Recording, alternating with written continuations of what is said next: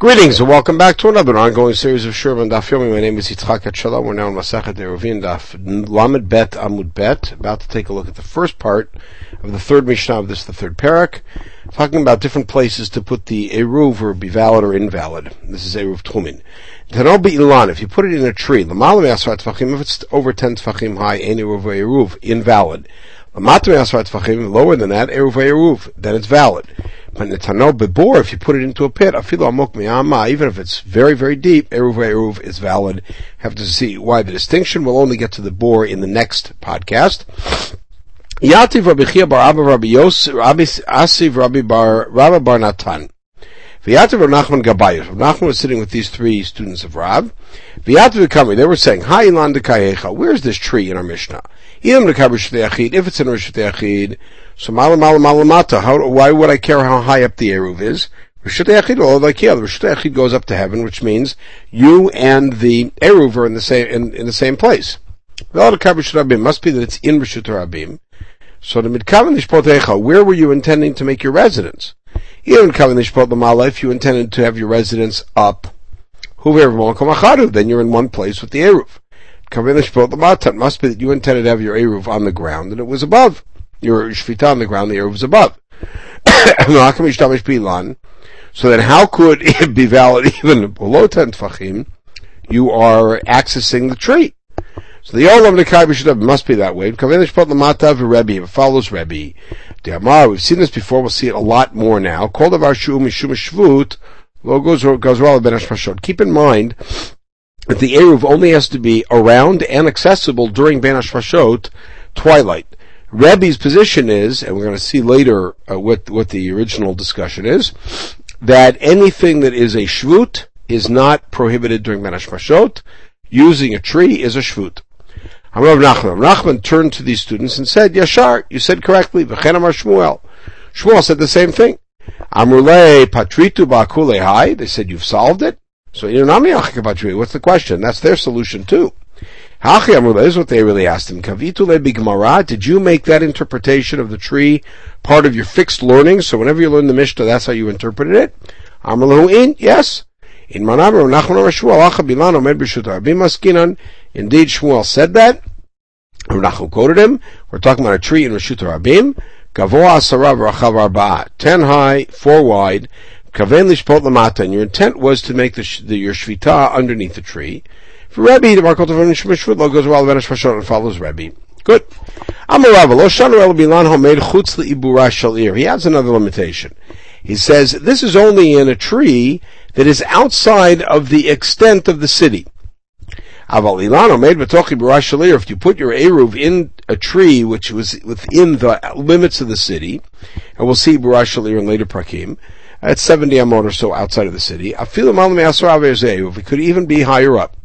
Why? We figure the town as if it's full, which means you have access to that which is above. So even if it's outside of the city limits, it should be valid. When you put an Eruv down, you have 4 amot access. So it's as if you have your own Reshut Yachid around the Eruv. And that goes up to heaven. So he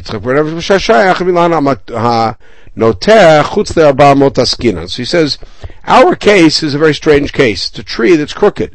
So the trunk goes up and then it branches horizontally and it goes outside of the 4 amot from where you're settling. And you intended to make your residence at its tree, meaning your fictive resident that's going to allow you to walk at the base of the tree, at the root. And the branches more than 4 amot away. So why does the Mishnah talk about lamala and lamata if it's horizontal? The answer is the hadazakif, that later on it hooks up. But then you could bring it down on the branch. The answer is we're talking about a branch that a lot of people walk over.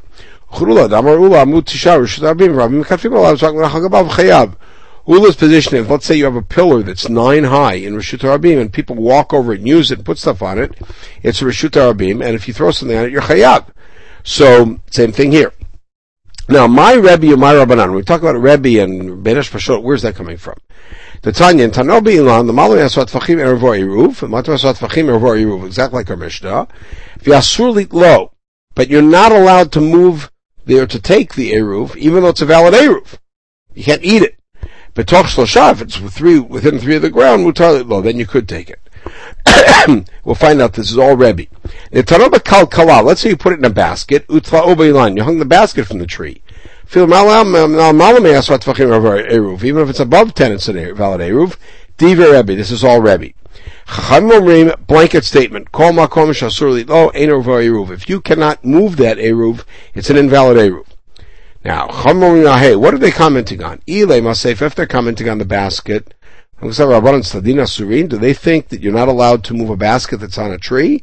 That's called stadin. We have that in Masachet Shabbat. With the side of the horse, the side of the animal, the side of the tree, it's mutar. They must be commenting on the reisha, putting it in the tree itself. Now, where's this tree? If it's not 4 wide, makom p'tur, then it's a makom p'tur, and you could bring something up and down from anywhere. If it is 4 wide, how does it help to put it on a basket? After all, it's Reshut Yachid. So Ravina reisha de'it be'arba. Must be that the first case with the putting on the tree is where the tree is 4 wide. And the second case with the basket is where it is not 4 wide. But kalkala mashlimatu le'arba'ah.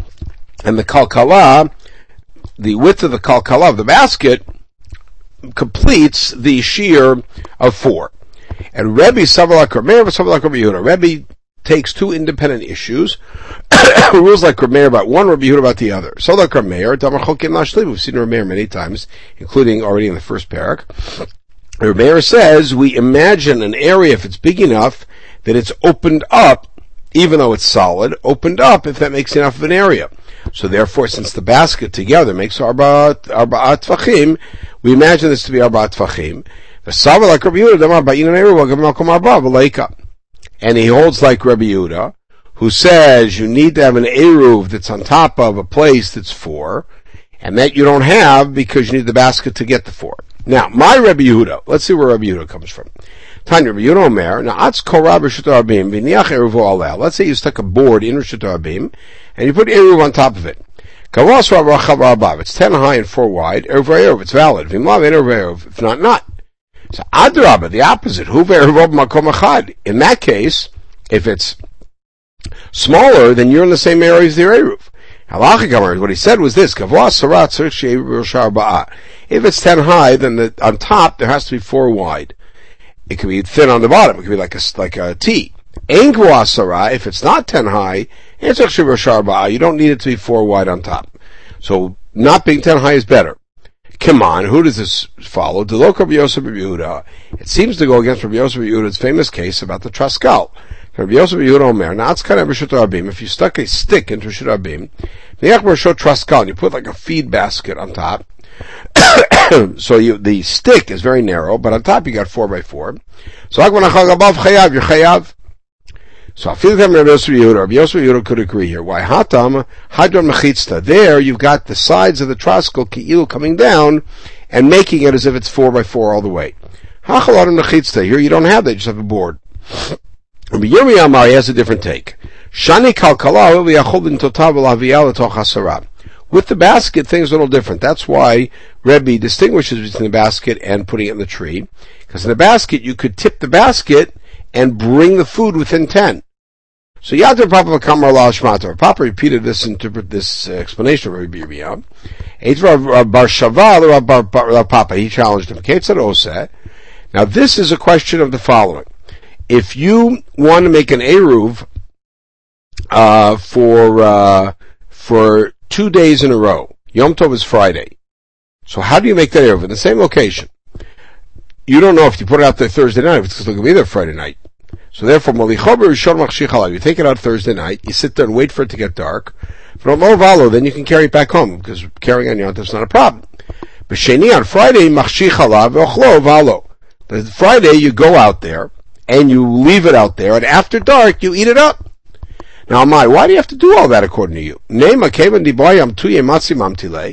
Since if you wanted to, you could go out there and get it, so you could say that even if you didn't get it, it's good enough. So, come on, Dami. So, We made this rule because of the opposite situation where Yom Tov is on Sunday. And you put your Eruv out on Friday, and of course there you can't take it back. And so therefore we made this rule that when Yom Tov is on Friday, that you take it and you bring it back, and then you come on back with it Friday night, Friday afternoon. Eitave, watch this challenge. Let's say you wanted to have your Shvita be in Reshut Rabim. And you put your Eruv in a wall, in a hole in a wall. It's below 10 Tvachim over Eruv. It's above 10, it's no good. Just like our tree. Let's say you intended to make your Shvita, obviously not going to be there, but on top of a perch, like a bird perch, or on top of a cage or something. It's above 10, it's good. Then it's the opposite. It's got to be above.